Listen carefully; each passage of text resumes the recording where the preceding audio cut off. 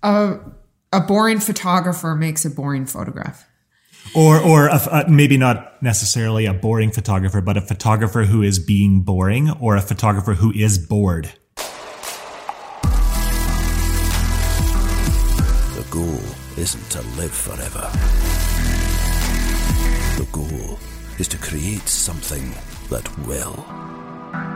Welcome to Perspective, a podcast for wedding creatives, where we sit down often with a special guest and talk about our many years of experience in the wedding industry so that you can learn from us and grow your wedding business. Can you feel it? The air, it's palpable, filled with the anticipation of a new drop of content for our educational needs.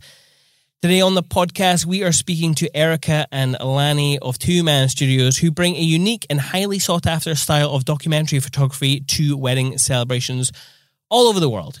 And so if you want to learn how to shoot wild and still be professional, keep listening. We're going to be transcending the ideas behind a traditional wedding photographer, as well as get more insight into Two Man U. This episode is, of course, sponsored by With Jack, and for a limited time, Beans.ie. So, Greg, why is your cup over there? Pass me your cup and let me pour you some coffee.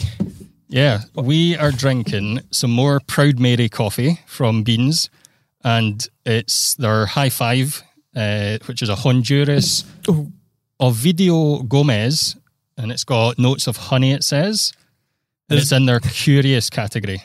There's nothing more tense when you pour a very tall cup of coffee and you lift it over all the desk equipment, including laptops, mics, and the actual podcast desk.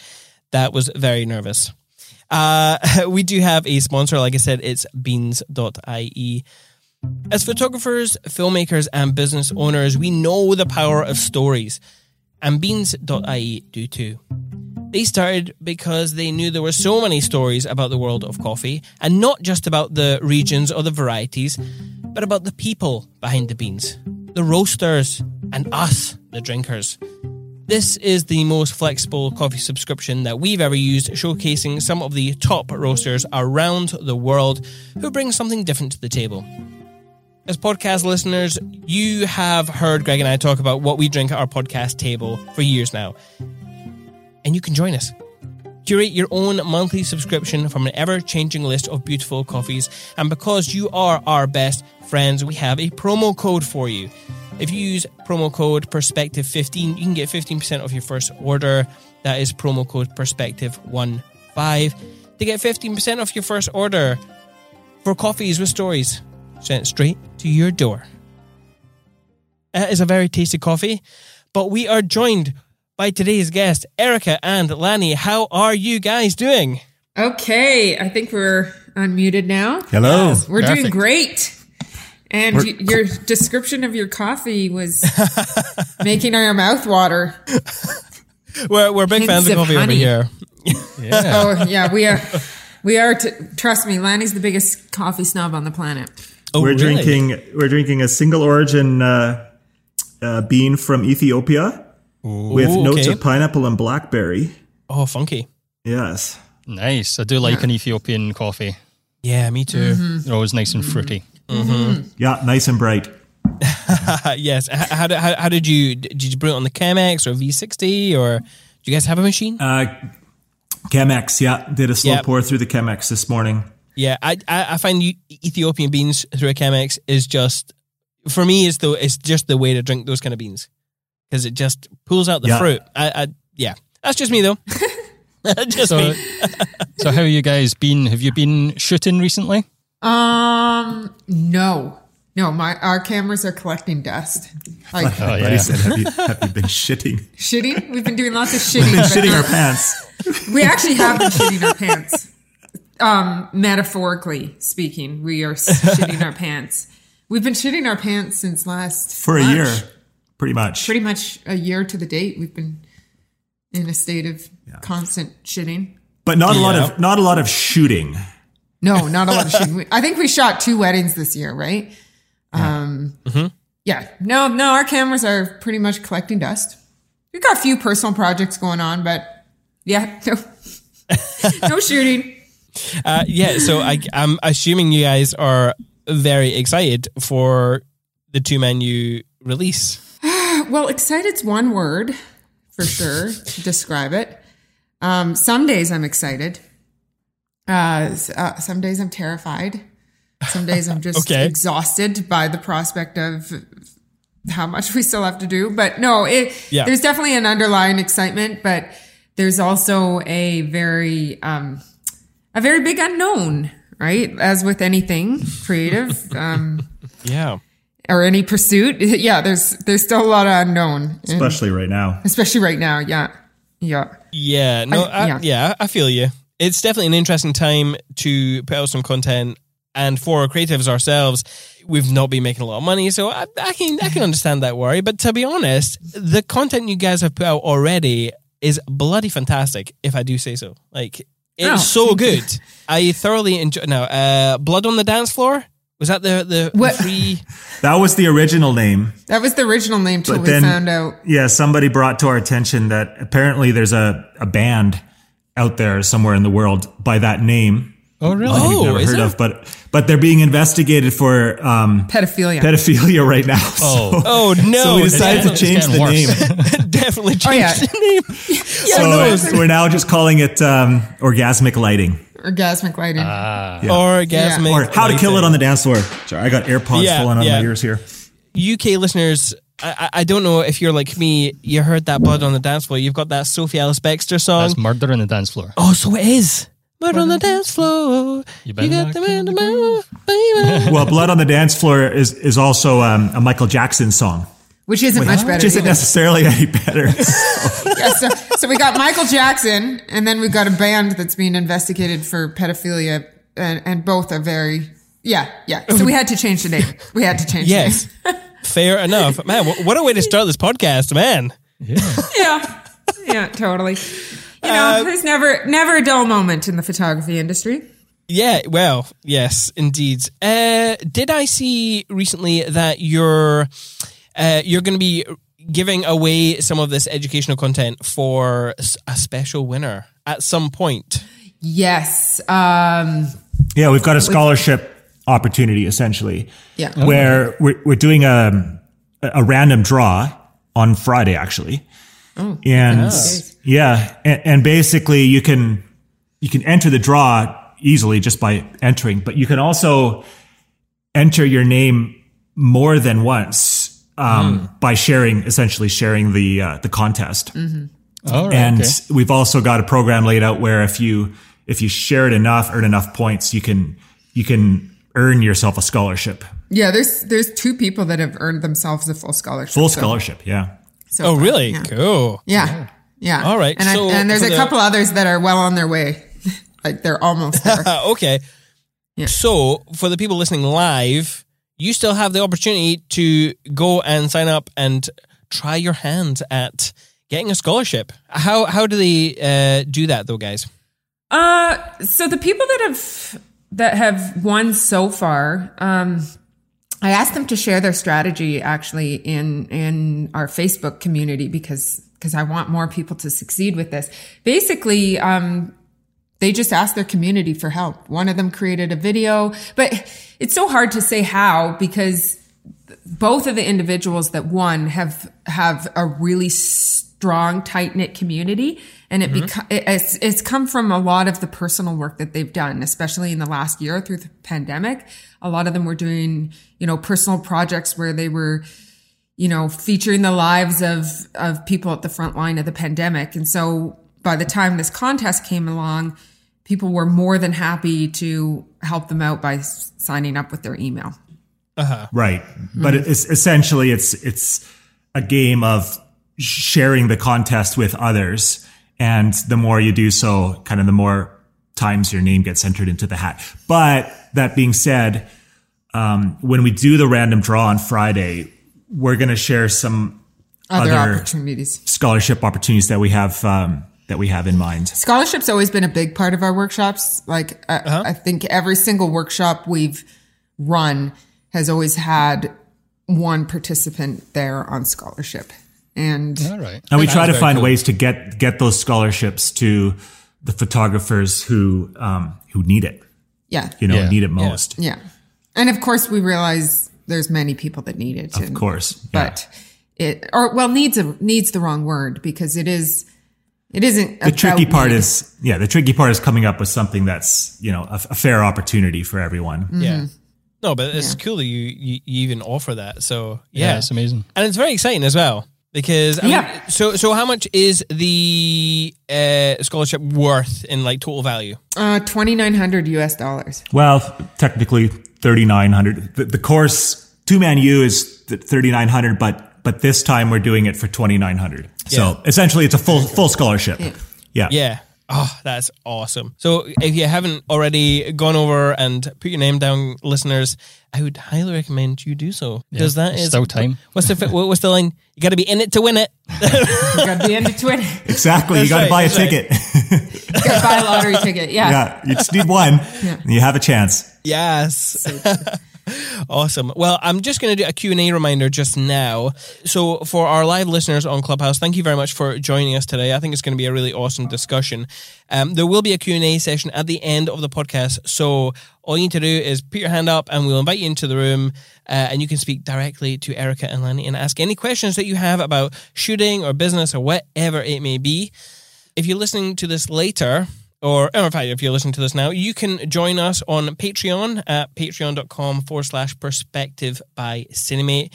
And you can support the creation of this podcast and get yourself access to the Q&A session later on.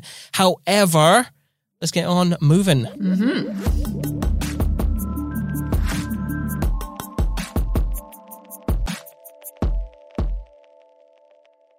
Like I said, guys, thank you very much for joining us. I gave a little introduction to who you guys are as creatives, but I always like to ask our guests how they define who they are and how do you define what you do?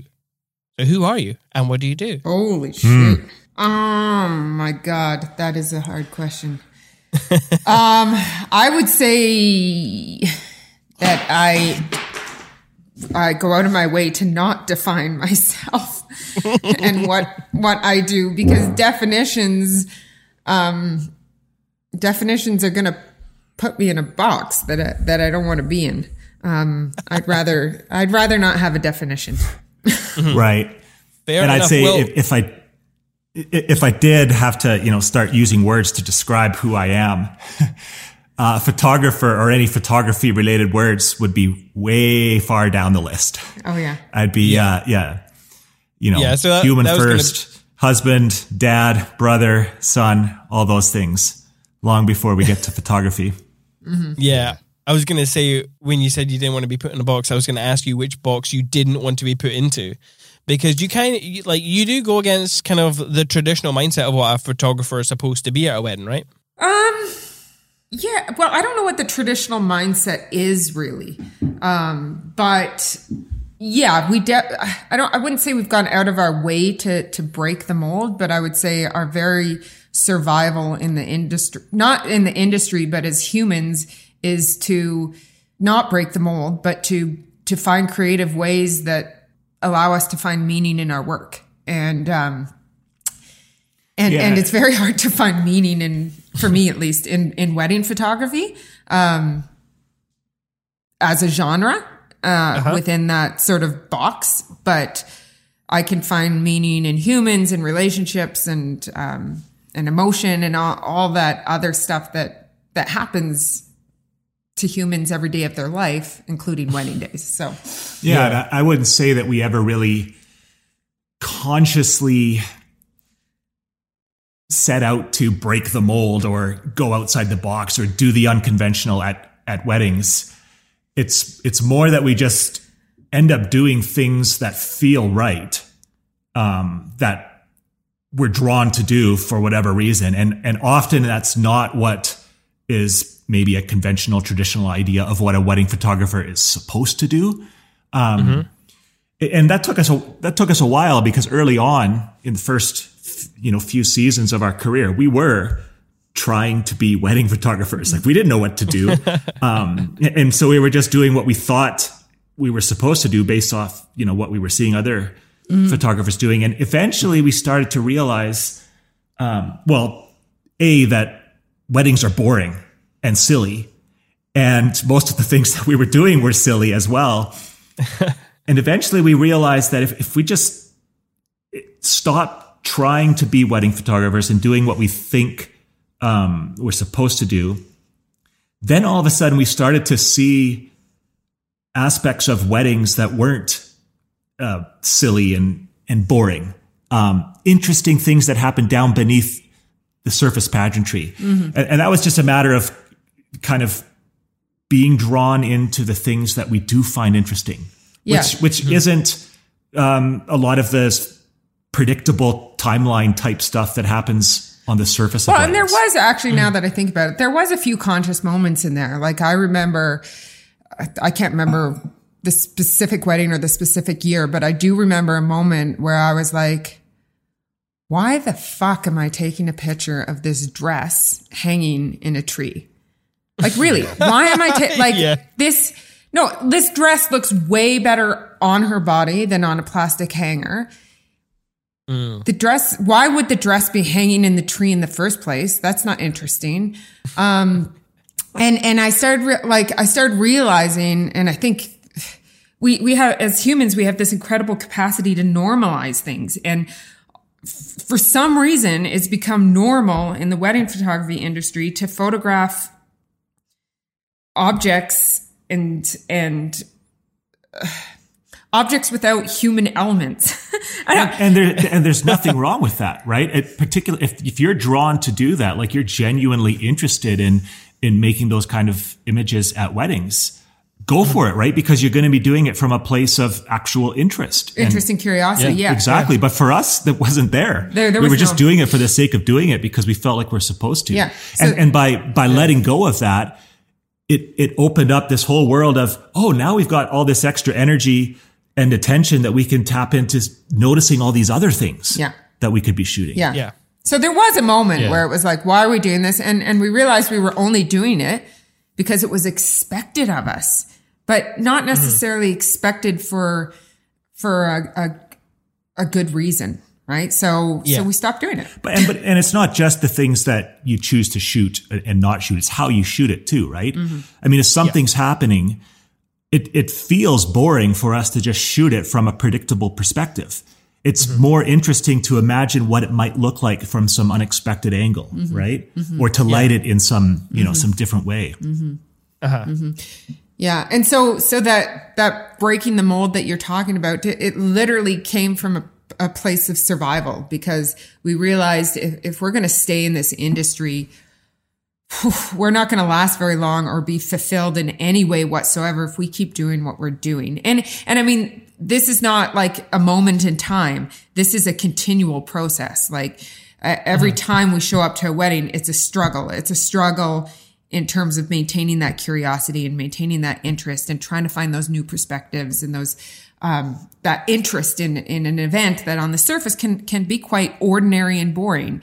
Right. So, So, I mean, do you guys, for the photographers out there, because obviously we, as videographers, as filmmakers, we don't really go out of our way to shoot details unless they're being interacted with by people. Yeah, we had a similar realization that we would sometimes get the shot years ago of the dress hanging, and it would be like, why is it hanging there, as you said? And then realized it makes more sense for the bride or someone to be interacting with the dress and maybe carrying it somewhere. That tells the story better. Yeah. But I know a big part of a photographer's kind of thing is to shoot the details. Do you guys shoot details at all, or do you just go about your business, or do you wait until they're being interacted with, kind of like we do, or like what's your approach to that? Yeah. Well, first of all, we do shoot details, but maybe not in the straightforward way or the traditional way. I mean, if a bride puts her earrings on, we shoot her putting the earrings on. If a bride puts her shoes on, we shoot her putting the shoes on. So inevitably we get it's the same as you. We get all the details, but in the context of the real larger story. Yeah. In terms of like shooting inanimate objects sitting somewhere, that form of detail shot, we only really do it if there's been some indication from our clients that here's something that's very significant or important to us, and we would like to have a detailed photo of it on its own.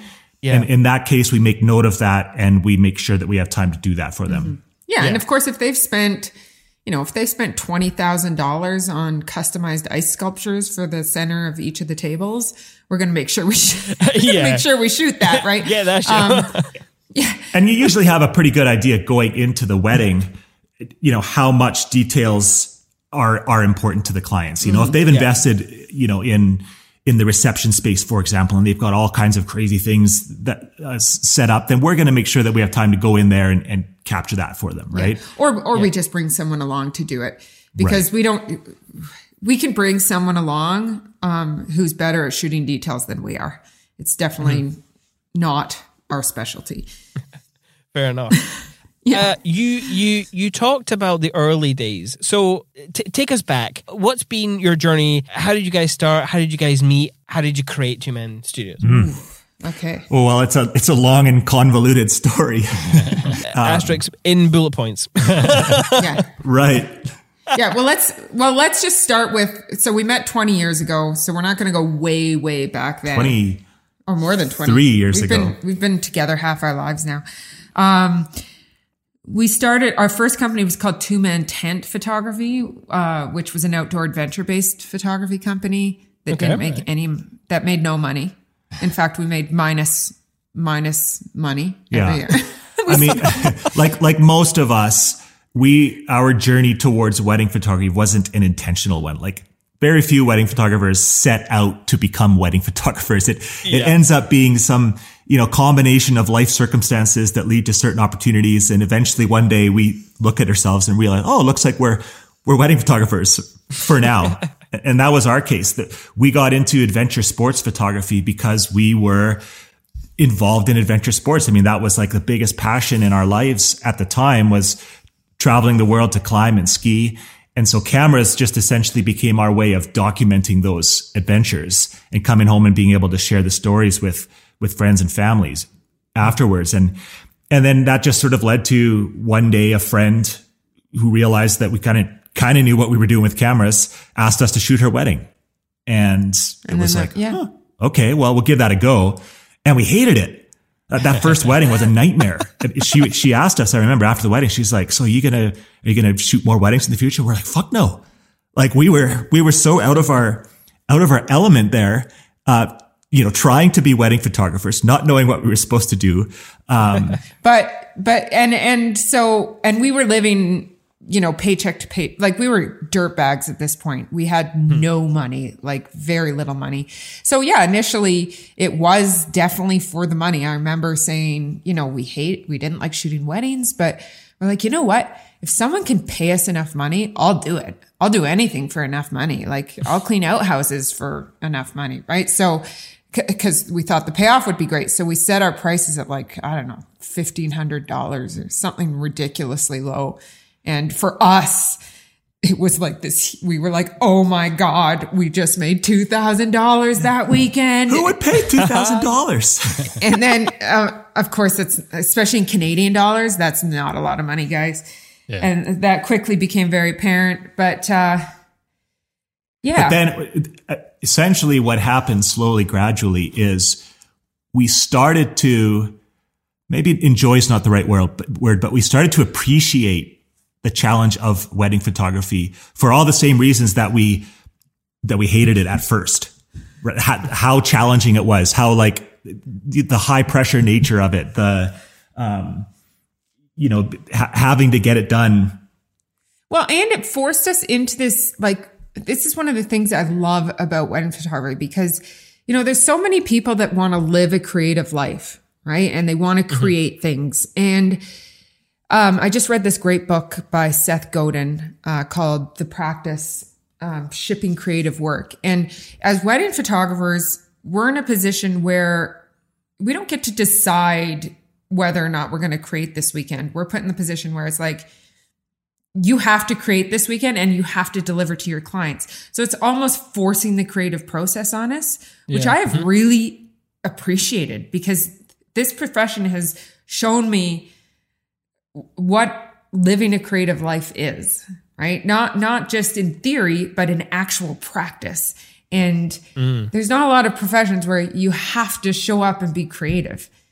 And so that's been it's torment. It's absolute torment. Like shooting, we finish a wedding and we are so exhausted and we're at each other's throats and we think we failed. But at the end of the day, that's the creative process and we're being forced into it and we have to create, which has been a huge gift.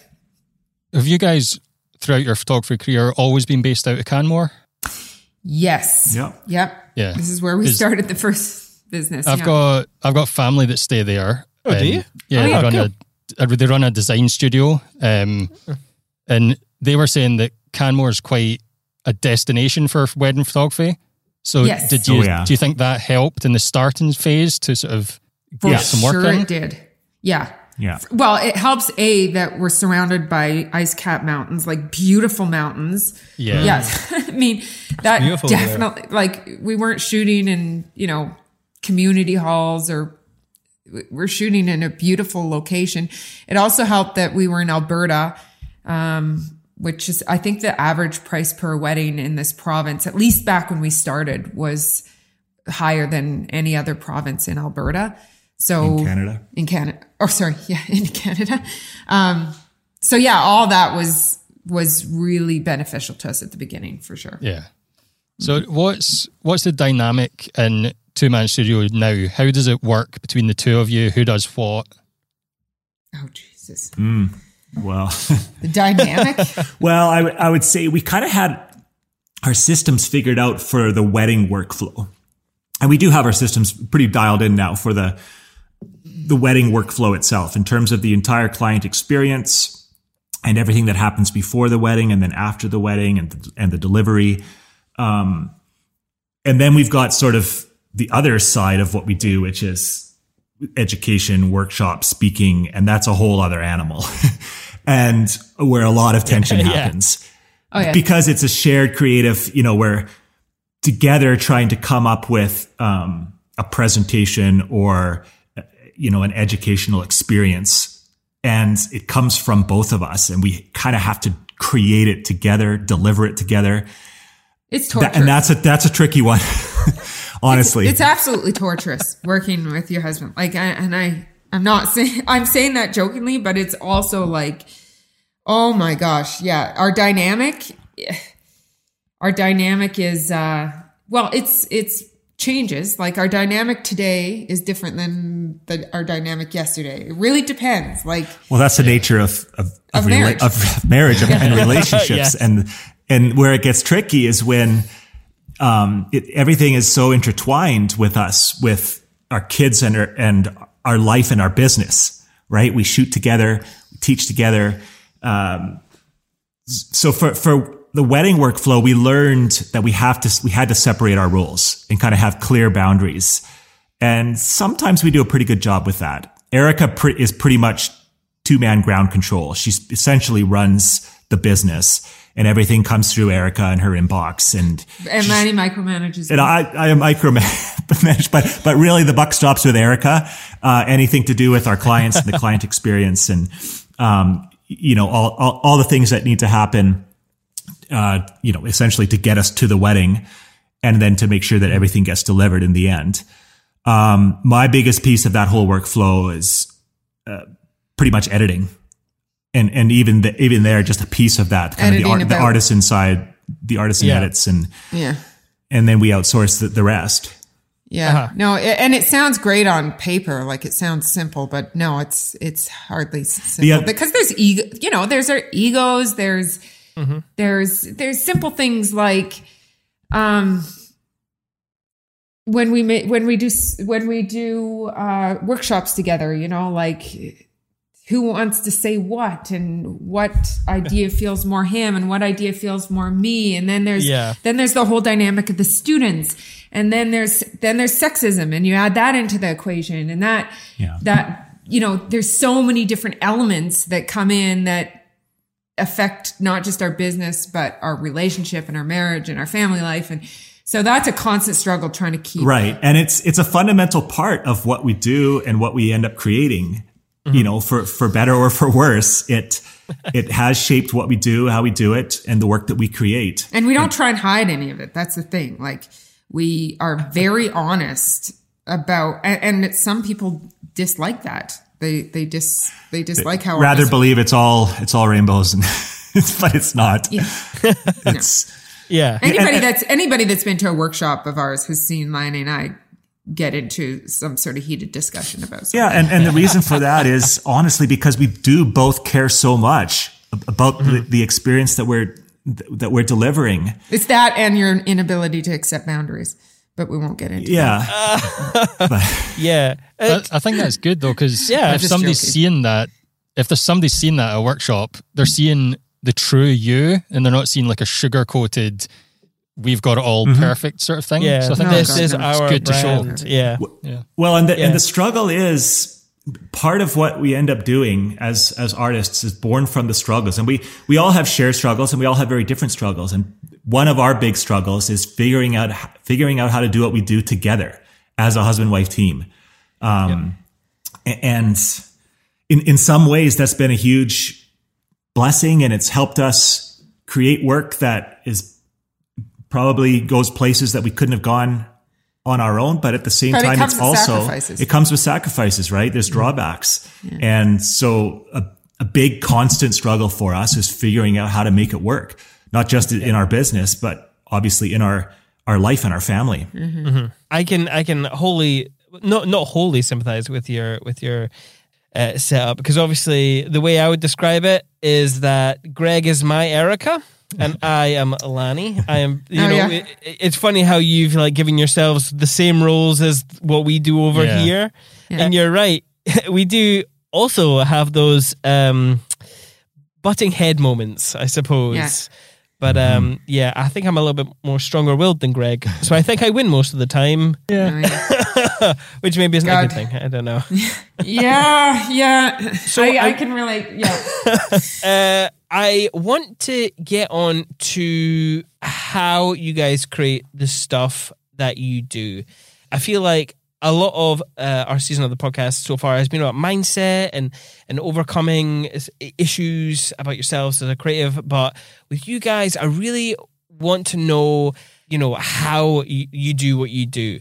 And I think our listeners do too. So let's talk about kit for a minute, because you certainly don't seem like the standard 35-85 combo shooters. Which there's nothing wrong with, of course. I should caveat with that. There's absolutely nothing wrong with that. Talk us through your kit. What are the tools of the images that you create? Mostly 35 and 85. No, with some caveats. With some caveats, but okay. Yeah, I would say at any point during the day, our main goal is one camera, one lens, and it's or as close to that as we can be. And it's usually the 35 or the 85, except on the dance floor. And portraits. Portraits and the dance floor would be the two main caveats to that. Mm-hmm. Yeah. Right. And ceremony. Okay. And speeches. Well, yeah, but I would say though, when we're in documentary mode, so let's say like for the first half of the day when people are getting ready and we're trying to just be in, we are just in reactionary mode. Like we're not creating it. We're not directing anything or setting anything up. So we're just reacting to whatever happens, which is a pretty fundamental part of our approach, honestly. Yep. And for that, we want to be as light and fast as possible. So we'll mostly be shooting ambient light, unless it makes sense unless we have the opportunity to bring in something else. And if we can be one camera, one lens, and it's usually 35, unless we're in a space that we want something even wider, in which case we might have the 16 to 35. Right. And then ceremonies would be similar in that we each have one wide lens and one telephoto lens, right? And then once we get to the dance floor, we're 16 to 35, pretty much at 16 if possible. Yeah. If we can be that close, we want to. Yeah. The images that are most striking to me are those kind of 16 mil images that you guys create, just because I feel like a lot of photographers, we're the same.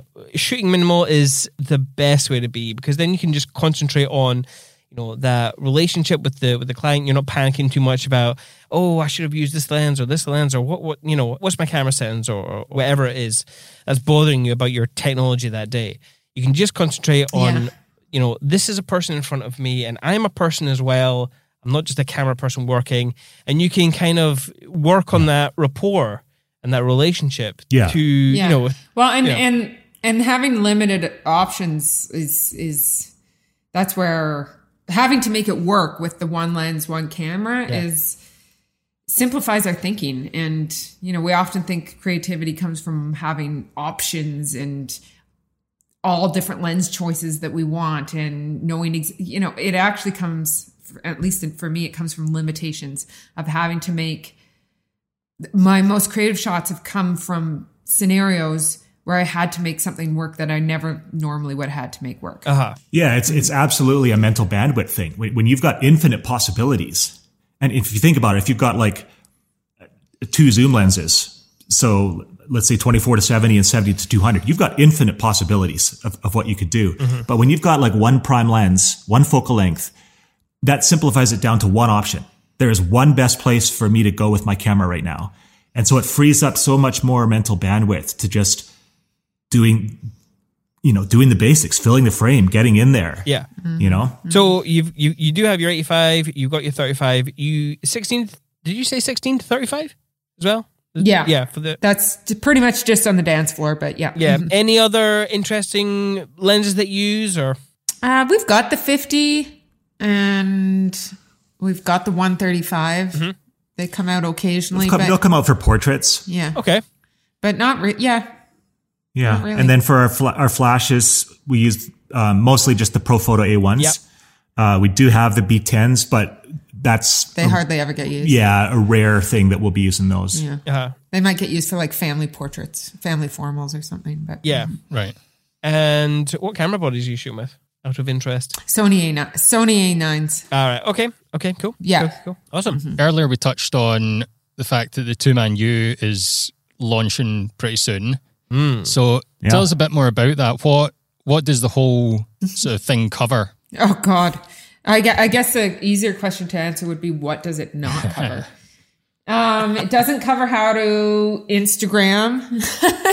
It doesn't cover, it literally is everything. So very, very early on in our wedding career, we decided, like, if we're going to shoot weddings, we only want to shoot them one way, which is we tell the whole story. We give them everything we got for the entire wedding day. All in. And it's been the exact same with our workshops. It's you either get the 2-man workshop or you don't get the 2-man workshop. Like, there's no like, oh, I'm just going to do the editing portion, or I'm just going to do the posing class. Because the thing with art and photography is that nothing exists in isolation from anything else. Mm-hmm. So I'd say the 3 things, like if I were to boil the workshop down to sort of the 3 big elements, it's art, which is the hardest one to teach, right? Art, craft, which is quite easy to teach. Craft is like how we use our equipment, how we figure out our flash settings, our f-stop, like all that sort of stuff. So craft, how we transform that craft into art, and then industry, which is how we actually survive as artists and as photographers in this very sort of volatile industry. Yeah. Yeah. Mm-hmm. Yeah. But it's like, it's 121 modules. So so like some of the free workshops that we do in our Facebook community, for example, would kind of be like software updates. It's like, here's a topic, right? Let's dive into that. Yeah. Whereas 2Man U, like our full 2-man workshops have always been about a full operating system update. Like, this is the entire operating system. And so the only way that we really know how to do that is everything, because it's so interconnected and so intertwined. Mm-hmm. And it really is about more than just the information itself. Like, the curriculum is monstrous, like the actual content, but that's just information, right? Information you can find anywhere. Every little piece of information that's in there is out there somewhere else already. You can go and find it, right? But where most of the intent has gone is into how we put that together and create this arc of the learning experience, right? Start to finish, how it's all intertwined, how it all fits together, and all the context in order for it all to make sense. So it's really like, it's everything as best we can put it together in a learning adventure. Yeah. So that's why it's not just an online course. You get a bunch of videos and they sit on your hard drive. It's a 14-week, like semester long, journey essentially where we literally go through the entire program with the students, at the same pace so that we can go live into the community with them and answer their questions as they come up. So we as best we could possibly replicate the in-person workshop experience we tried to do here, except we're able to do it over 14 weeks, which allows for the space, right, to actually absorb things and process things and practice things as you're learning them. But ideally, we want, like, when we get to the end of the 14 weeks, we want that to be a real graduation experience for the students. Like, that is so cool. I actually like the fact that you give all that time because, and I love workshops. I mean, Photography Farm, I see a few Photography Farm members down there, and obviously Lisa Devlin is joining us. Like, Photography Farm over here is just amazing. It's over a couple of days, and they've got sessions where you can shoot with couples and learning and stuff. Yeah, we met Lisa last year at this time in Poland, actually, and we were going to come to Photography Farm. Oh, no way. Yeah. Oh, that would have been so cool. Yeah, it would have been. Yeah. But hopefully in the future. Another year. Yeah. But having that time, that 14 weeks to like you said, absorb and think about things, and that's a really important time. Yeah, and it was one of the realizations we had when we were looking at our 3-day in-person workshop. Because after every workshop, we question, like, how can we improve upon this? How can we make the next one even better? And we realized one of the limitations is just time. Like, you're drinking from a fire hose for 3 huge days. And so that was one of the areas where we realized there's untapped potential there, where we could create an even better learning experience. Yeah, and it's almost like if you think of the analogy of working out, right? When you're working out, you're tearing your muscle fibers, and it's during the recovery. It's during that recovery time where your muscle fibers become stronger. Build back stronger, yeah. What? Build back stronger. Build back stronger. And so I feel like having that space to absorb the content, tear your... maybe change your perspective a little bit, but having that time in between to actually let it absorb and let it marinate, that's where all the growth is going to come from. Yeah, exactly. Yeah. And then the other untapped potential or limitation that we recognized at the workshops is we could only show so much. Right. For a small group of photographers within 3 days, like, we could only go out and do like a demo shoot, for example, in like one location. And we started to imagine, like, what if we could take them to 27 different locations and show what we would do in all kinds of different lighting scenarios, right? Yeah. What if we could actually take the students to an actual wedding with us? Go behind the scenes and see what it actually looks and sounds like at an actual wedding. That was the other untapped potential where, like, imagine if we had cameras where we could show what's going on from multiple different angles, right? If we could show them what's coming out of our viewfinder, like, literally as we're shooting it. So that's really when we started to imagine what Two Man U could be. Awesome. Do you have any funny moments that didn't make the cut of certain videos that you're going to be releasing? Oh, yeah. Well, there's the moment where I told Lanny to shut the fuck up. Well, that made the cut. No, it didn't. Oh, it didn't? No. It didn't make the cut. Oh, yeah, there's... Oh, you mean at the wedding? No, at the... in the when studio. I was trying to teach lighting and you were cutting in every 5 seconds trying to... Anyways, no, there's lots of moments. The video crew has got to know us very well. Oh, yeah. Perhaps a little too well. But we haven't tried to hide it. Honestly, I mean, it's in there. You see, like at the wedding, for example, you see the good, the bad, and the ugly. I mean, yeah. So you see how the sausage is made. Who's got final say on the edit? Is it the video crew, or are you guys doing the edit? The video crew's doing the editing for us, but with lots of input from us. A lot of back and forth. Collaboration, getting it right. Yeah. And I got to tell you, right now I'm working on weeks 8 and 9, which is the weeks that that's all the behind the scenes coverage of the wedding we shoot. And it is painful. Like, you know, when you get home from a wedding and you're like, oh, I missed this and I missed that. But then eventually and you relive it. You forget all the things that you missed and you realize you got quite a bit. When you're, sorry. Oh yeah. My phone keeps ringing here. When you're watching a video of yourself shooting the wedding, like I am just palm facing every 5 seconds. I'm like, we missed this. My camera wasn't up for this. I should have been over here. Like it is just painful. Like we're learning a lot from what we've never seen what we look like, right? So, and you on that wide angle, you see everything that's happening. I'm like, every single scene, I'm like, why wasn't I standing over here? I could have layered these 3 stories together. Oh, I didn't see that moment happening over there. Like it's absolutely a painful process, but I'm going to get through it. Yeah, that could be really eye-opening experience for people if they maybe they should start taking a BTS shooter to every wedding and then they can review how they work. Yeah. Yeah. I'm going to take this opportunity just to do another Q&A reminder. There's going to be a Q&A section at the end of the next section of the podcast. So thank you for joining us live on Clubhouse. Definitely keep listening and you can stick your hand up and ask Lanny and Erica anything you want or even just say hello. You can also listen back to the Q&A section if you support us on Patreon. The address is patreon.com/perspective by Cinemate. We've just launched it, so yep, thank you for bearing with us. Yeah, we've got a little ad break, and then we'll be right back with you. 2 seconds. With Jack was designed from the ground up and is tailored specifically for creatives. Whether you provide a service like design, development or photography, or offer advice to clients, With Jack is for you. It's focused on creatives.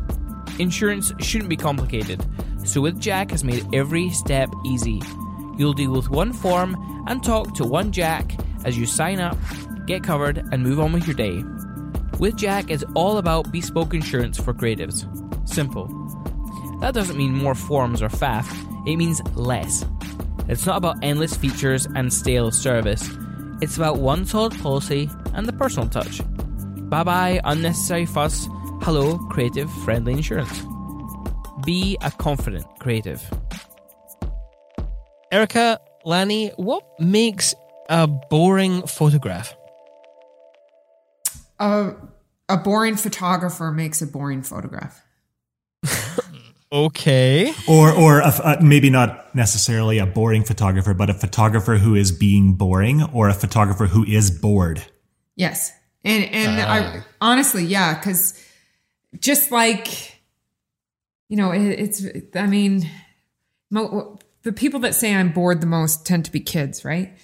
They're like, Mom, I'm bored. And really, when they're bored, they're just acting bored. They're making a choice to not find any interest in anything.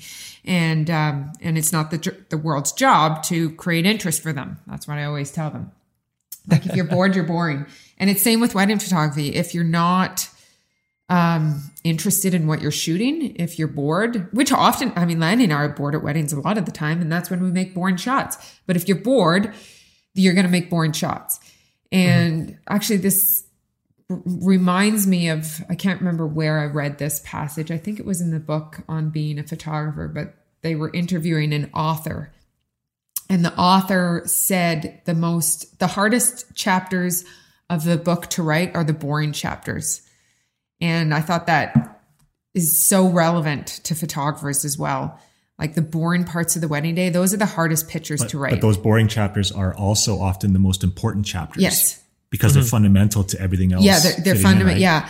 So we have to work really hard and be super curious. And it's so easy to just say, be curious and be interested. But no, that's a torturous process, like to try and find interest in something that's actually on the surface quite boring. So yeah.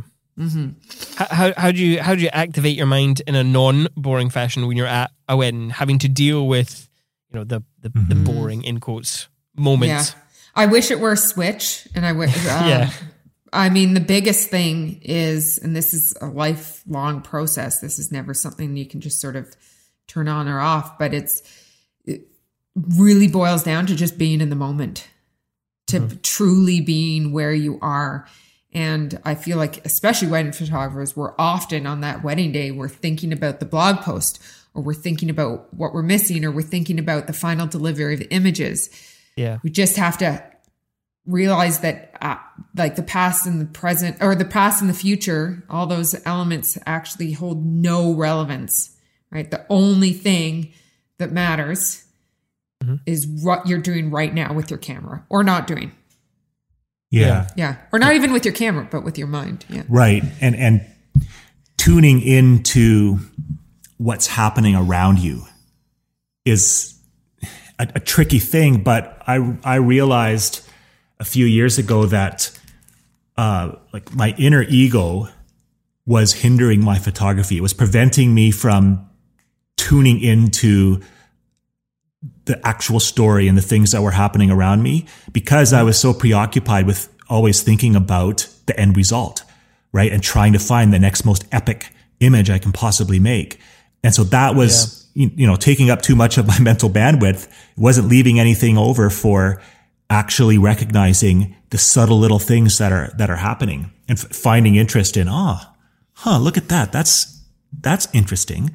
And so then what happened is the work shifted, because now I was being guided more by the story and the narrative in terms of what I did with my camera versus, me and my photography, and thinking about, how can I make the coolest possible image? Yeah.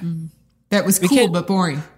Cool, but boring, because it wasn't a reflection of my interest in the subject matter or the story. It was a reflection of my interest in photography. And there's a lot of photos like that out right now where it's cool and it's eye candy, but at the heart of it, it's just kind of boring. It's missing the soul. Yeah. Yeah. I can get you. I kind of covered this a little bit earlier, but you use the words friends with a camera. What are you whispering about? I'm telling Lanny, Lanny keeps on like every 5 seconds, he's like scrolling to see who's in the room. So I'm like, just stop doing that. Lanny, for goodness sake, be here with Greg and I. Yeah. I know it's live, but come on. Yeah. Be now. You described yourselves as a friend with a camera during your free chapter, which I would totally recommend our listeners to go check out, because it is free and you can look at it right now. It's very cool. A friend with a camera. What does that mean to you? Can you elaborate? Well, I would say that's the vibe that we're going for. So when we arrive at the wedding as the hired professionals to document their day for them, we want to be on that friend level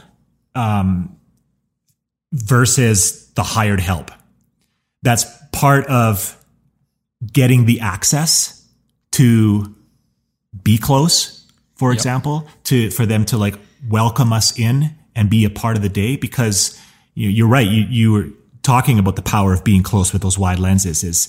There's something about it. You can feel it, right? But you can't get close unless they let you close. And so we kind of set our vibe right from when even before they hire, even before they inquire with us, from the work that they see.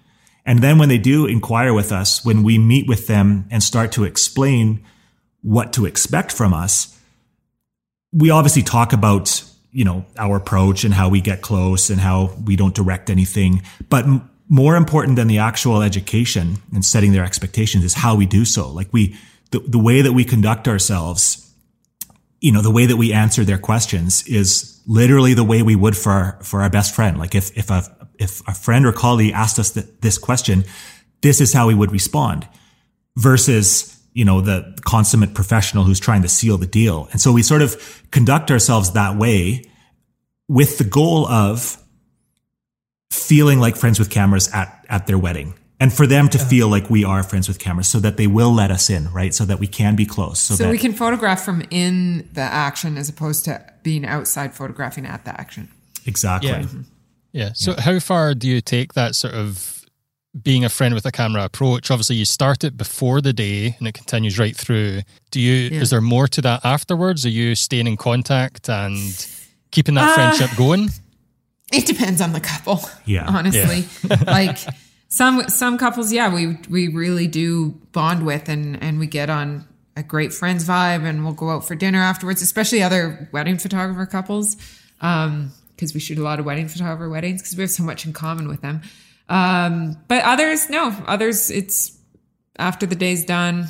It's whatever feels right and genuine, right? I mean, Mm-hmm. it depends on the people. And But we can be anybody's best friend for a day. Yeah. You talked about this, Lanny. You mentioned it. The importance of shooting in the action. Is that key to the style that you capture? I mean, obviously, it's key. It's key for relationship building, and that lets you into moments. Oh yeah, I would say absolutely. Yeah, I mean, really, what we're trying to do is not document. What's the famous quote? David Allen Harvey, right? Shoot how it feels. Don't shoot how it looks, right? Fundamentally, don't shoot how it looks. Shoot how it feels. Yeah, and regardless of your approach, regardless of your style, that's really the essence of what we're all trying to do is show the feeling, right? Yeah. And we've recognized that the best way to communicate emotion, to show how it feels, is to be in it versus outside shooting at it. Mm-hmm. Yeah. So you've mentioned that you want to sort of win their trust and be their friend before the day. What sort of techniques are you using to do that? How are you winning your client's trust before you sort of get to the day? Well, that'd be a huge answer, because that would probably, I mean, we can give you a few little tips, but it boils down to your whole brand.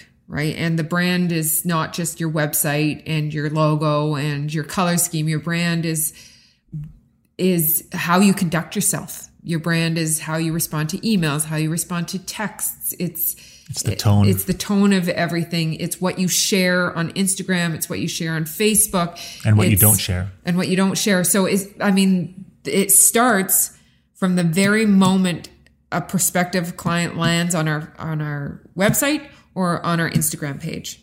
And then it's reinforced throughout the entire process. So we do have a very, what's the word? Systematic. Yeah. We do have a very systematic workflow that we follow with each client, because we want to make sure that we hit that vibe, not just with the clients that we bond with easily, but with the clients that there might even be a little bit of friction with. So, for example, this is just one example. Like the workflow is 100 and some lines long. Like I can't go through everything, but one example is a random email, right? So often clients are booking us a year or a year and a half out. And from when they book us to their wedding, we can go for 6-8 months without talking to them quite easily. So within our workflow, I've got random emails scheduled so that I know on a certain day I have to email a client, because you wouldn't go for 6 to 8 months without talking to your friend.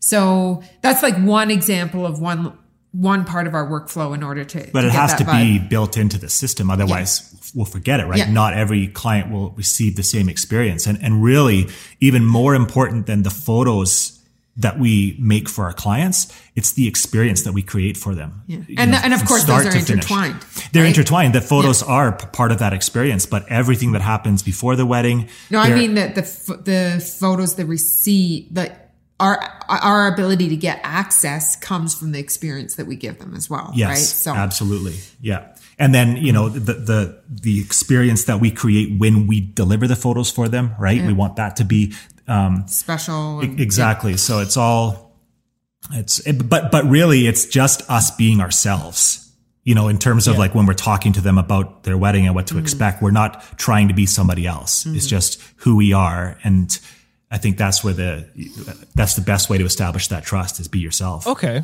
Yeah. I mean, trust is wholly important.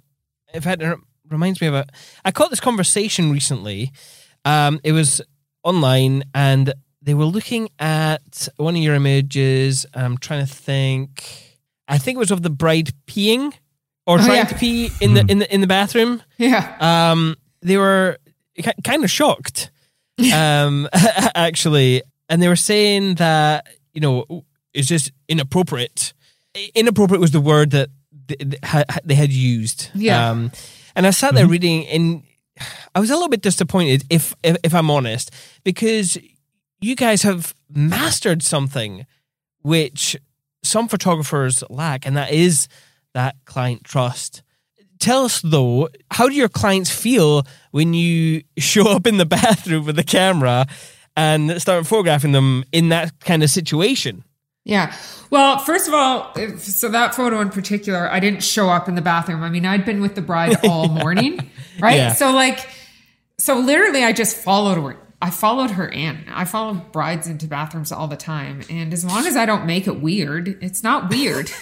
You know what I mean? Like, yeah, totally. I'm like, and sometimes I think if I followed them in, that might be weird. That would be weird. But Yeah. I walk into there's I mean, that's part of the story. I mean, when I mean, people can feel it's inappropriate, and I take no offense to that. Like, the photo wasn't made for you. But when does she need help going to the bathroom other than when she was 2 years old? When she has a dress on that weighs 40 pounds, right? Yeah. And when has she mounted the toilet in that fashion, like front ways, right? Like, that was the story. The fact that she had to use the toilet in a completely different way than she did normally because she had this huge, massive dress on. And so her and her mom and her bridesmaids were having this hilarious moment together. Yeah. And if, we take shots like that at weddings all the time that we don't show the world. But we do it for the clients. We do it for the clients. Yeah. And if the client were uncomfortable with me sharing that, I never would have shared it. Right. She loved it. She didn't care. And if the client were uncomfortable with us shooting it, we wouldn't be shooting it, right? You can feel that, you can sense that sort of thing. It was clear to you that she had no issues with you, being up on the I was standing stall. on the counter and I mean, one of the things Lanny and I often say is the best way to be invisible is just to always be there. And it's true. Like, by that point in the day, that bride she noticed me, but she noticed me the same way she noticed her bridesmaids that were helping her with the dress, right? Yeah, I was invisible. Exactly. Like, I wasn't there as the photographer or the consummate professional. I did, whereas if I just showed up at those, like, if I'd been sort of stealth my entire time, like if I was stealth and sort of hiding behind the curtains and trying to be as discreet as possible, and suddenly I'm there in the bathroom standing on the kitchen counter, I'm going to be totally noticeable. Or if that had been our preconceived vision and we directed it somehow. And I think sometimes there's a misconception. People will see photos and assume that this is like our vision and we've made this happen. And it's not. We're just in documentary storytelling mode all day. And when something interesting is happening, that's part of the story, we just keep shooting. Mm-hmm. Yeah. That would be absolutely hilarious if Erica was just in the bathroom and the bride walked in and you were like, oh, I'm really glad you're here. I've been ready for you to come here so I can get the amazing shot of you trying to pee. That would be the most awkward thing ever. Yeah. I mean, there's been some awkward moments. There was like one time I was in like a public washroom, like with those sort of metal stalls. And I was like in the stall next to her, standing on the toilet paper roll. And then it kind of broke under me. And, that was a little awkward. But everything's fine. Yeah. That's hilarious. And I mean, that's what I'm talking about, branding, right? Like, so we show that stuff on our site. If someone feels that's inappropriate, they're not going to hire us. Yeah. Right? Exactly. They're not going to hire us. They're going to be like, oh, that's super inappropriate. Like, I'm not going to hire them. And that's okay. Right? Yeah, we don't need all the clients, and we'll go out of our way.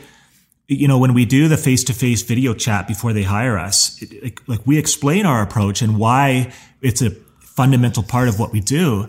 And if red flags start coming up, like questions, we just double down and explain why, like this is what we do and why we do it. And then one of two things happens. Either they get it. They're like, oh yeah. When you explain it that way, that's what I want. That makes sense.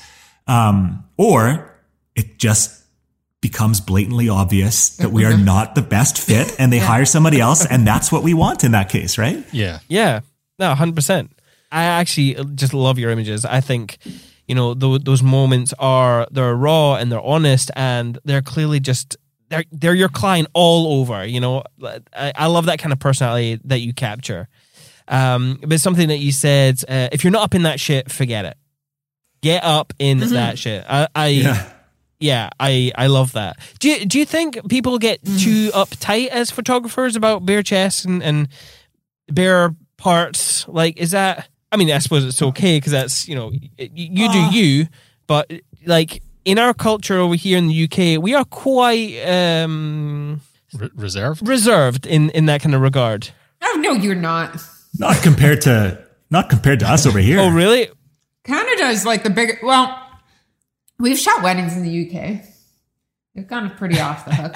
But, you know, I kind of feel like, yes, there is some truth. Like, we photograph and we teach all over the world, right? And this is a common statement from people.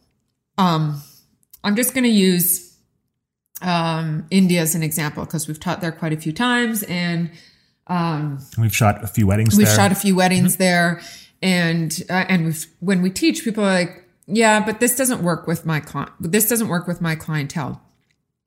This doesn't work in the Indian market is what they'll say. Or this doesn't work or if we're in Italy, this doesn't work with the Italian market. It's different here. It's different here. Brides don't want that here. I don't know what India's population is right now, but it is one of the highest populations in the world. So you can't tell me that your market only wants one thing. Same with Canada, same with US, same with the UK.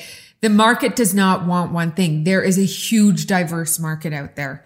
And you have a choice as a photographer. You can either make your work based on what you think the market wants, which is what a lot of wedding photographers do, and which is what Lani and I did at the beginning of our career. There's nothing wrong with that. It's hard to sustain, but from a mental standpoint, but you can make work based on what you think the market wants, or you can make a market based on your work. And that's what we've tried to do. And that's what we're still striving to do is make a market based on our work.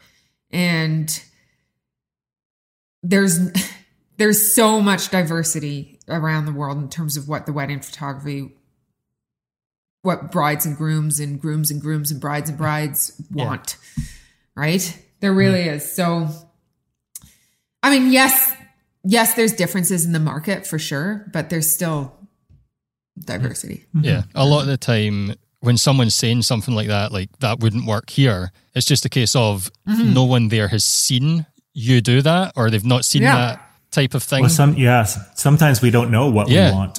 And then we're like, well, how come we got hired to shoot 2 weddings in India then? Like, it's not, you know? Yeah. So earlier we talked about how you two work together in the business as a duo. I believe, do you always shoot together as a duo?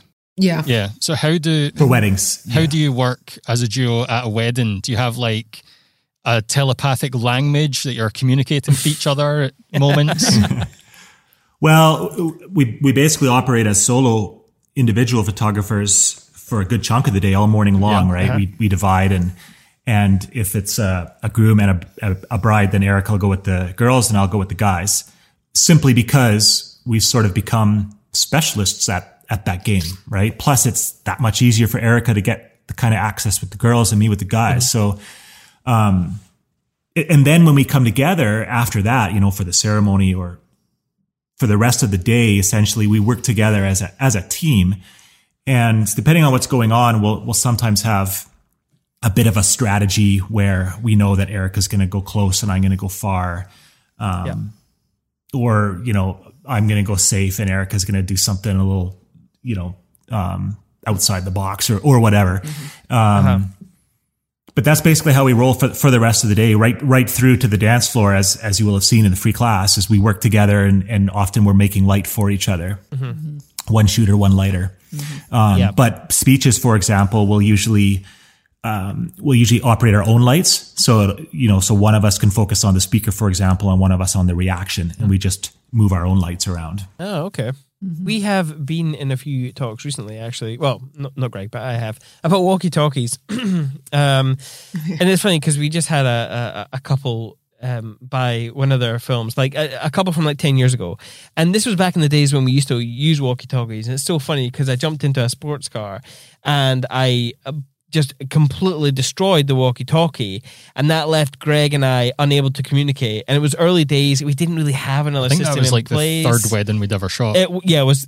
So like we were totally like, totally green. And I just remember struggling. And ever since then, we've kind of developed our own like weird body language sign type thing with gestures. Oh, yeah. I don't know if you do that, but Yeah, for sure. yeah. Yeah, we do that. And especially it's even more pronounced when you live together, right? When you've lived together for 20-some years. God, I can't even you imagine. get to the point where you kind of know what the other person is thinking just by a look. Yeah. And so that happens. We actually, one of our first weddings too, we decided to try the Secret Service, Yes. as my The earpiece. AirPod falls out of my ear, Yep. the little Secret Service in-ear piece. And it was just a disaster. We just got tangled up with the cord and so we abandoned that. That's exactly the one that we had, the little coily bit around. It also doesn't help with the sort of breaking into being that friend with a camera thing, because you're then like, who are you talking to on your radio and what's that in your ear? Yeah, totally. Yeah, if you want to look like the hired help. yeah, exactly. That's a good point. That's a really good point I never thought of. But yeah, I was just but lasted one wedding, but we spent a bunch of money on them. Yeah. That's what you do. Yeah. Oh, we've tried all kinds of things. You spend like $300 before you even realize it's a mistake. That is so true. Although I have to say, the gestures are great. Like Greg and I more or less know what each other wants from the other one. If the need arises, it's hard to talk about what gestures you would do for certain moments on a podcast. So but that's true. Exactly. I remember being caught once in a church doing these gestures to Greg. And I was confusing a whole bunch of people because they thought I was talking to them, trying to get them to do something. And I was looking at Greg, so like really trying to focus on trying to use my mind to turn Greg's head to look at me. Do it now, Greg. Look at me. But then someone else in the corner of my mind thought I was talking to them, and I looked a little bit foolish. There's a little bit of that with us too, but then, depending on our vibe or dynamic, as you called it that day, sometimes, I'll be looking over at Lanny trying to get his attention, and I know he's intentionally ignoring me. Like and he'll claim he's not, but then I'll do the same to him. Like this goes both ways. But then there's that whole thing, because you do that. Yeah, you do that all the time. Mm-hmm. You did it the other day. Yeah. Oh, did you? What did you do? Yeah. What did you do, Lanny? He's always in trouble. Oh, he's doing it now. He's ignoring us now. Shocking. Doesn't narrow it down much. Well, have you heard that phrase like, oh, you know when you're being looked at? Yeah, you ever heard that? Yeah. You can sense it? Yeah. That's what I do with Greg. Like, I literally stay with my eyes the widest they can be. Burning a hole in the back of my head. Just staring. Yeah. I don't think that sounds correct. I think it's just folklore. Well, one of the tricks we've learned is if the other one has a flash or whatever, we just start popping their flash repeatedly, triggering their flash. Yeah, I'll just like make sure it's on the right channel, and I'm like, pop, pop, pop, pop, pop. Like, that is a good technique. I'll try not to do it if he's looking at it. But Yeah, that's never good. Yeah. No. Oh, So man, talking about flash, Sorry, yeah. what sort of lighting? You've mentioned the Profoto flashes before. Are you using any continuous lighting at your weddings? No, not anymore. We did early on, before we really knew what we were doing, honestly, with off-camera flash. It was kind of like our gateway drug into off-camera light. Yeah. Because it was easy, right? We could see it. But once we got off-camera flash figured out and dialed in, we just preferred it usually for a couple of reasons. One is it tends to be less, or more discreet, less of a noticeable, right, to come in with a big spotlight. But the other is just that the photos are that much sharper, right? It just freezes the action. So we noticed with the continuous light that they would always be a little bit soft.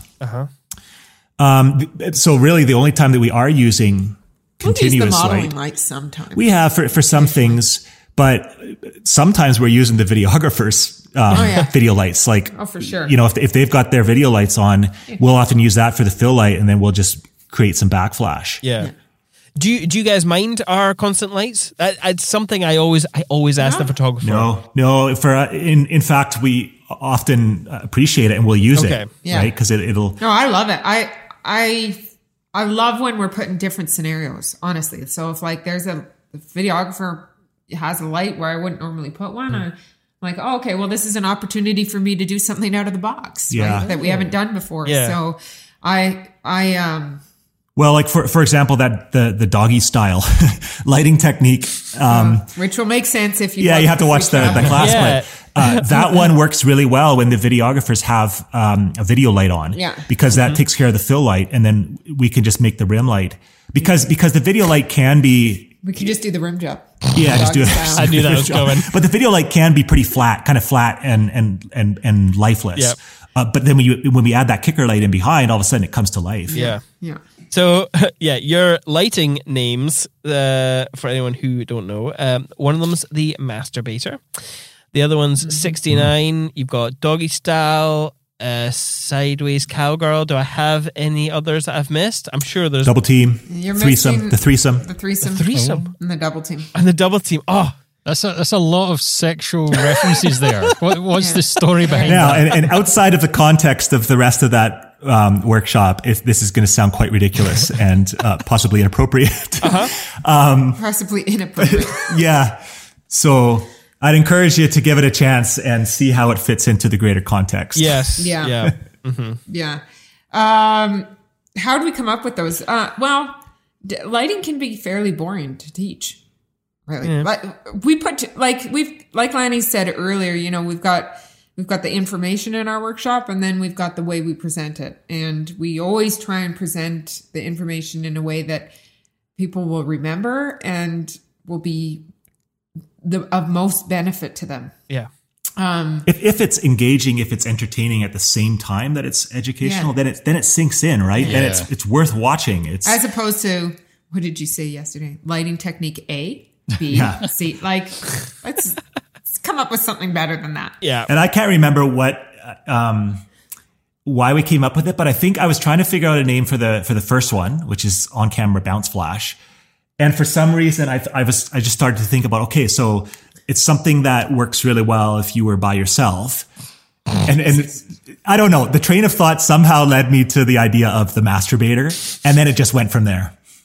Yeah. But then we had to like Google some because like for side light, we're like, well, we didn't know any sideways sexual positions. So I just Googled it and sideways cowgirl came up. I still don't know what it is, by the way. And I'm like, well, we'll use the sideways cowgirl. So your search history was looking pretty interesting. That is definitely an incognito tab browse right there. Yeah. I made sure it was, we were, in a private network there. Yeah, kids in bed. Right, let's do Yeah.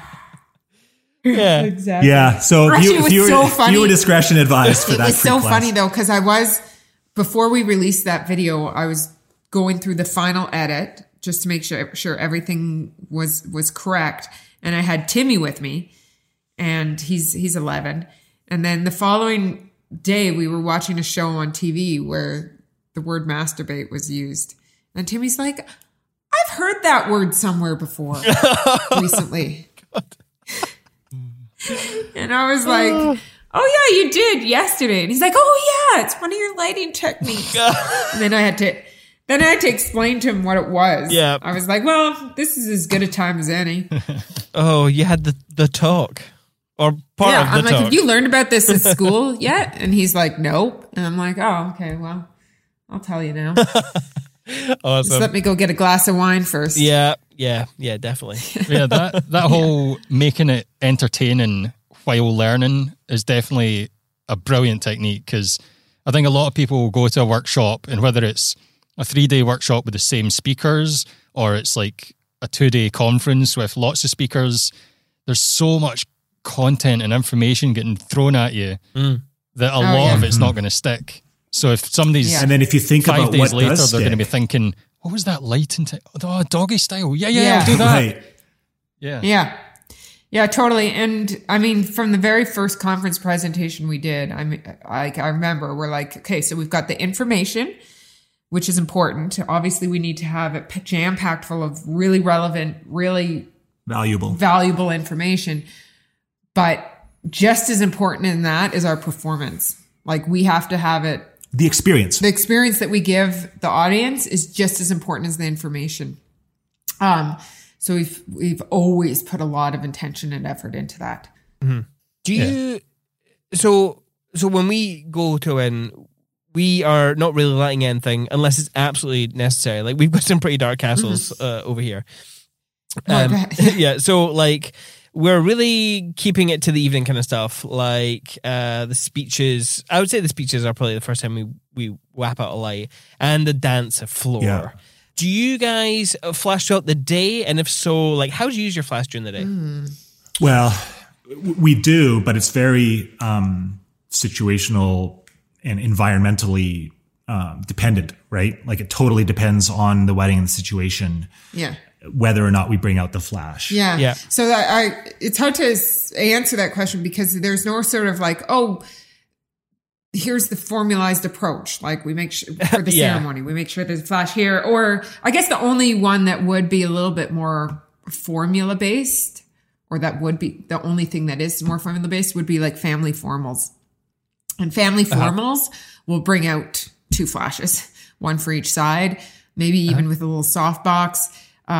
Just because the most important thing about those is documenting who was there and making sure they're well lit. We don't pour any creative energy into them at all. It's just, but the rest of the day, there's no... Yeah, and because the rest of the day, well, every part of the day other than portraits is just documentary mode, we can only light if it's possible, right? And, you know, so I shoot groom prep, and often with the guys, like they are never in one place for more than 20 seconds at a time, right? Yeah. And they get ready in 7 minutes flat. And so if I'm going to be using anything other than ambient light, it has to be the right situation that I'm able to, you know, get a light into position fast enough. Yeah. Well, and if you look at the last wedding the last wedding that we blogged, we didn't, because it's a very big misperception about us, though, is that we're just off-camera flash shooters, or that we shoot a lot. The last wedding we shot, we didn't, similar to you, we never used any artificial light until we were in a dark reception space. Yeah. And honestly, that's our preference. If we could just roll ambient light all day, we would. Another time that we'll start to think about pulling out flashes is if the light is just really shitty and we think that we can make more interesting light, or if the situation is, I don't want to say boring, but if it's not moment rich, packed with emotion, and it doesn't make sense to just be in there close, catching those moments. If it's a quieter, slower scene, then we might pull back and start to do something more dramatic with lights, if we have the time to do so. For example, if a bride's sitting getting her makeup done for 45 minutes and there's not a lot of interaction in the room, that might be a time that we're playing around with lights, versus if it was, a moment rich morning. Mm-hmm. Yeah. I totally get you with the groom prep stuff. Like, they get ready so quick. But luckily here in Scotland, a lot of our couples are foreign couples coming here to get married, and they're always so excited to wear a kilt, but they've got no idea how to put it on. So that slows them down and gives you a lot more time to shoot. That's awesome. Awesome. Yeah. And in that case, the worst thing you can do is help them. Yeah. Right? I like to watch Our them job struggle. is to totally. and tell that story. Same with bustling. Like, I so often see the wedding photographers going and doing the bustle. And I do it as well sometimes. Because we want to be helpful. But I'm like, I'm going to let them struggle, and I'm just going to get as many photos as I can. Yeah. Them struggling, trying to bustle up the dress.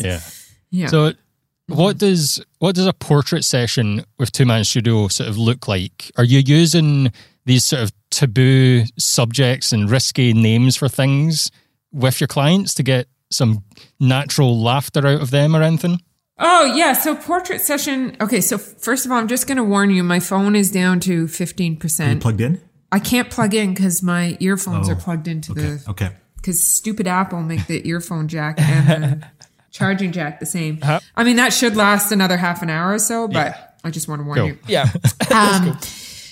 Portraits. So portraits are, I mean, for years they've been our least favorite part of the wedding day, and they still are.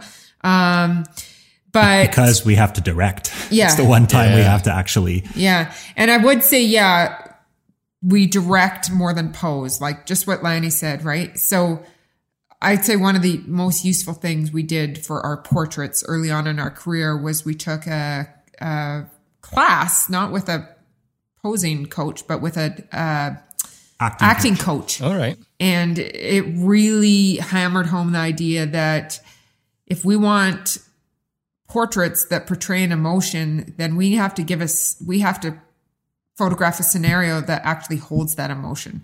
So instead of posing our clients, we're giving them scenarios, actions.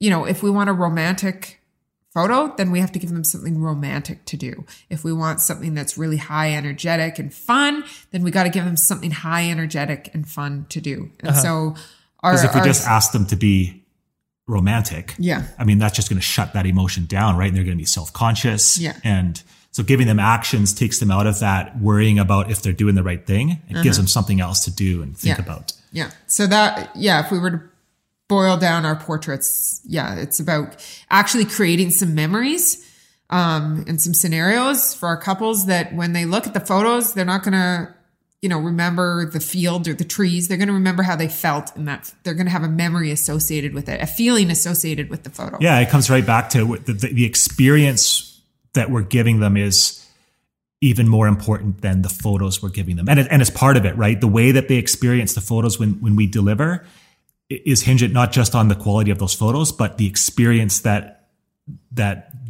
it conjures up, that they remember, right? Yeah. Earlier you mentioned a quote, and it reminded me of, I think it's a Maya Angelou quote, and it's people won't remember what you did, but I'm butchering but they'll remember how you made them feel. They'll remember how you made them feel, and that's something that we sort of try to live by as well. Yeah, totally. Totally. I think, won't remember what you said. Yeah, that's another part of it. But they'll remember how you made them feel. Yeah, exactly. Erica and Lanny, thank you very much. You'll be at least with 2% of your battery left. I'm at 5. But that's okay. Yeah. Well, perfect time to wrap up. Tell our listeners where they can find you online, and where they can enter for the Two Man U content. Well, the best hub for all of that information, honestly, is in our Facebook group. It's called Two Man Workshops. So anyone can join that, and we do all kinds of stuff in there. And with regards to Two Man U, it's just twomanu.com. So it's TWOMANN. And for the next 4 days, .com. And for the next 4 days, any of the buttons on that page will take you to that free chapter on Dance Floor. Yes. Yeah. Which will go away on the 30th when we actually open enrollment for Two Man U. Okay. Yeah. So you heard it. Definitely go check it out. It's a really good watch. So awesome. Thank you very much. We are Cinemate Films. You can check us out at cinematefilms.co.uk. Our Instagram, our Facebook is /Cinemate Films. We hope you have loved this episode, and if you did, you can join us on Patreon, like I said earlier, at patreon.com/perspective by Cinemate, where from £1 you can support the creation of this podcast, and for the price of a coffee every month, you can get access to the Clubhouse Q&As, round table discussions, and even more bonus content that won't be available anywhere else. If you don't have any money to give, that's absolutely fine. You can just hit that subscribe button wherever you listen to podcasts and get your usual podcast for free. However, in the meantime, enjoy your life.